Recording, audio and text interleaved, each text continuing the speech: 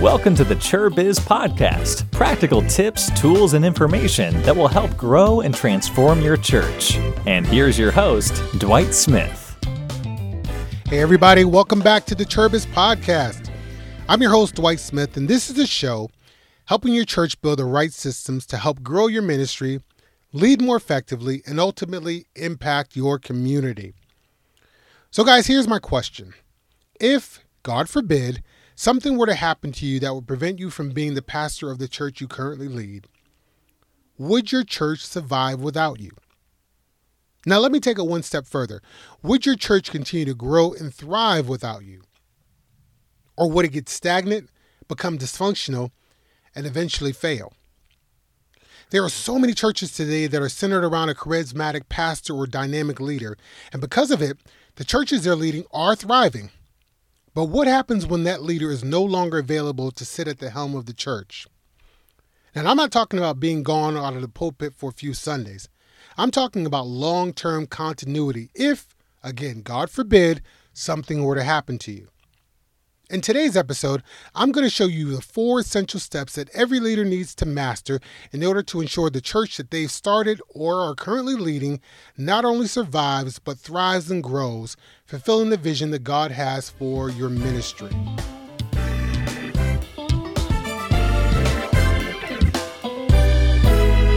So folks, look, I get it. Succession planning can get a little uncomfortable to talk about. And I know it may seem a little bit morbid, but to me, sacrificing years of your life working to build something only to have it all fall apart when you're gone, it also seems like a huge waste of time. Imagine if Jesus had to spend his entire ministerial career teaching and training, and when he died, the apostles let that vision die or failed to spread the gospel throughout the world. What you've built and are leading must survive you. The church must continue to go on and thrive long after the founder is gone or the charismatic leader has moved on. Now, I've asked this question before in another podcast, so let's see if you're all paying attention. Can you tell me the name of the person who founded the Red Cross? Now, I know you've heard of the Red Cross, but unless you're directly employed by them or volunteer regularly with them, you probably don't know that much about their founder, Clara Barton, who founded the organization in 1881. But more than 135 years later, the Red Cross still exists and continues to fulfill its vision across the world. And that's what I meant by building an organization that endures and stands the test of time. And that's what you want for your church, right? Well, to create a lasting organization, there are 4 things that you, as the existing pastor, must do within the church. And here they are. Number 1, you need to be clear on your purpose. If you've listened to my videos or my podcast, or you attend any of the courses that I lead, you'll hear me say this consistently. Always keep people connected to your why. Your purpose is why you exist, and it's the most powerful motivator that you have, especially as a nonprofit organization. Your why sets the atmosphere for everything that you do. Let's go back to the Bible again for a minute and take a look at Jesus. The Bible clearly shows us that Jesus struggled with his own death. I mean, he didn't want to go to the cross and die, but what was always at the forefront of his mind, compelling him to keep going, was his why. He knew that only his blood would remove the stain of sin and death from our lives, and his why was his unconditional love for us. When leading your church, you got to make sure that your why is etched into the mind of every single believer, and that it compels them so deeply and so urgently that they commit to their why with their entire being. The purpose of the church is so much bigger than you, and when believers fully embrace that, they'll see the need for the church and all that it's called to do, whether you're leading it or not.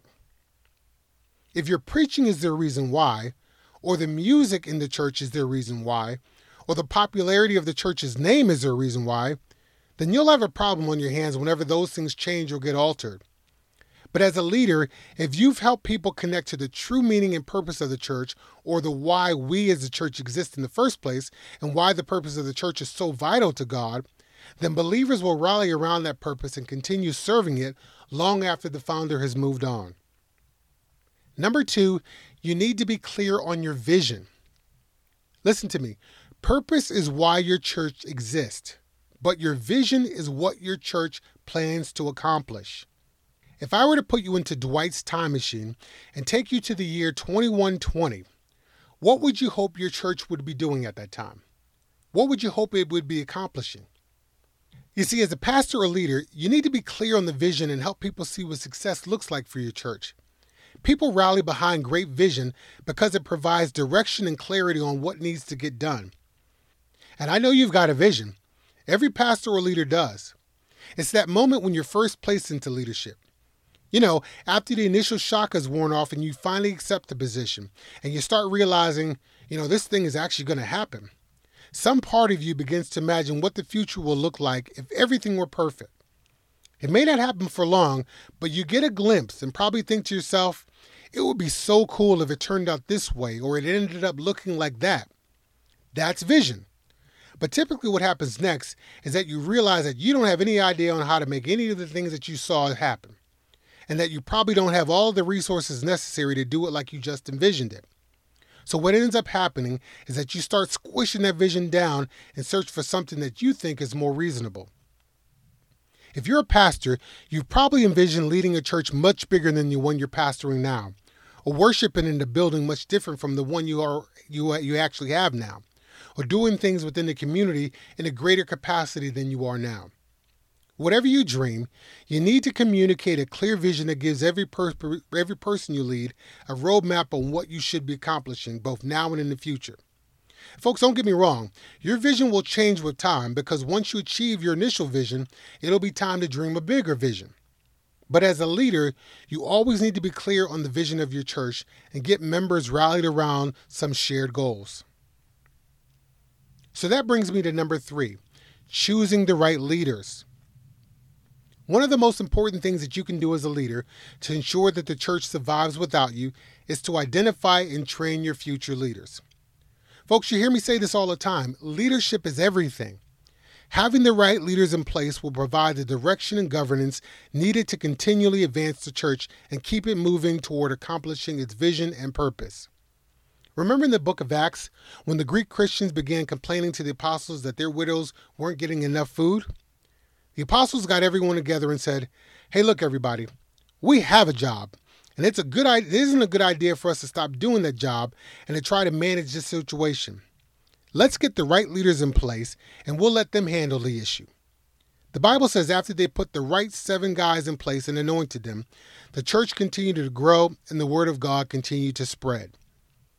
When you identify the right leaders and they have the heart of the church and what it's called to accomplish, then they lead and act with the best interests of the ministry in mind and how best to accomplish that vision and purpose of the church.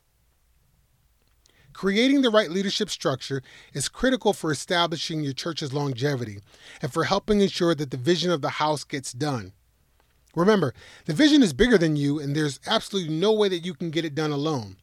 So whether you call them leaders or board members or trustees or deacons or senior staff members, you need the right leaders helping you push that rock uphill and keeping your arms extended. Number 4, you need to build the right systems. Listen, if things can't get done without you, then inevitably they will stop with you.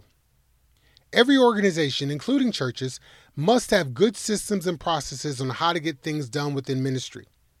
Your goal as a pastor must be to one day get to a point where 80 to 90% of your role is just preaching and teaching, and the other 10 to 20% is managing the church's organizational systems. You should be integral in managing the church's budget, but you shouldn't be the person actually balancing the books.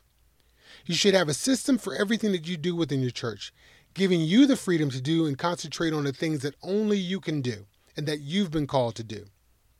I don't know why we believe that the church shouldn't have structure or systems.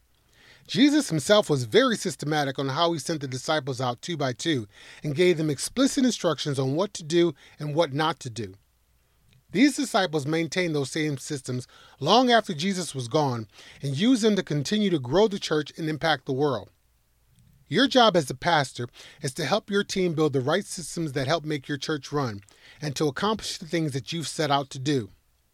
You guys know that I love systems, and I got a video coming out real soon on the 6 most important systems that should be operating within every church. There's definitely more than 6, but I'm just going to take my time and concentrate and cover the 6 main ones. So that's it, folks. Those are the 4 steps that you need to take in order to ensure that your church survives you and continues to thrive even after you're gone. I know that this isn't the most pleasant conversation to have, and it's tough considering our own mortality.